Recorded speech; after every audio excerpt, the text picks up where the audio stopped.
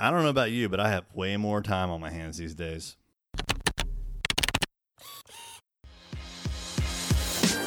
Hey there, I'm Eric Olson. And I'm Kevin Daisy. Join us on our journey to building a $100 million company. What's happening? It's Eric J. Olson. Now that I've been working from home for the past 5, 6, 7 weeks, something like that, I'm starting to lose track. I have noticed I have a lot more time on my hands. And it's pretty awesome, really. So I used to go to the gym in the morning and I would swim or I'd run or I'd bike because I'm training for a half Ironman. Well, the gym's closed. And what that means is I can't swim. And I've been swimming at least 3 days a week since January. So I can't go to the gym in the morning and swim, which means I can't commute to the gym and I can't commute back. So I'm still running, I'm still biking, but I do it from the house. So I've cut out that commute time to the gym in the morning. In the evenings, a lot of times, 2, 3, 4 times a week, I go to the gym again and I do weights. And frankly, that's a big time sink.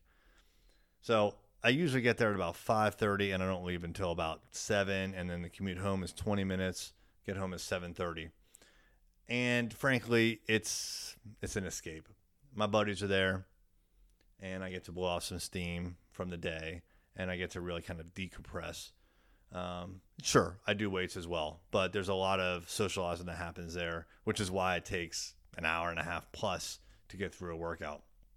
I could probably do it myself in 40 minutes if I needed to, and if I was by myself. But I take a little more time, and it's, like I said, it's an escape. It's socialization. Well, that time has gone as well. I've been able to keep a lid on the steam and release the steam by doing things like running from the house and biking from the house, and I get out plenty. But a lot of that commute time has been recouped as well. And so what I found is that this commute time to the gym and back, to wherever I'm going, to the office, all that time has been recouped. And all the time associated with packing my bags and picking out clothes and wow. I mean, like, it's really had an impact. I mean, I must be saving at least an hour and a half, 2 hours a day. And I don't even have a long commute. My office is about 10 minutes away from my house, but it adds up, and especially if you're going to gyms in between going to the office or after the office, and it definitely adds up. And certainly the gym time itself takes a lot of time. So it's been really nice for me to have this extra time, and I have been putting it to use. I've been actually consuming a lot more news than in the past, and I'm exercising quite a bit.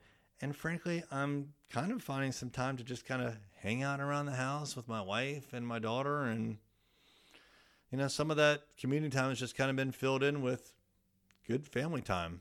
And there's nothing wrong with that. So, look, I hope that you are enjoying this downtime that you're getting if you are working from home.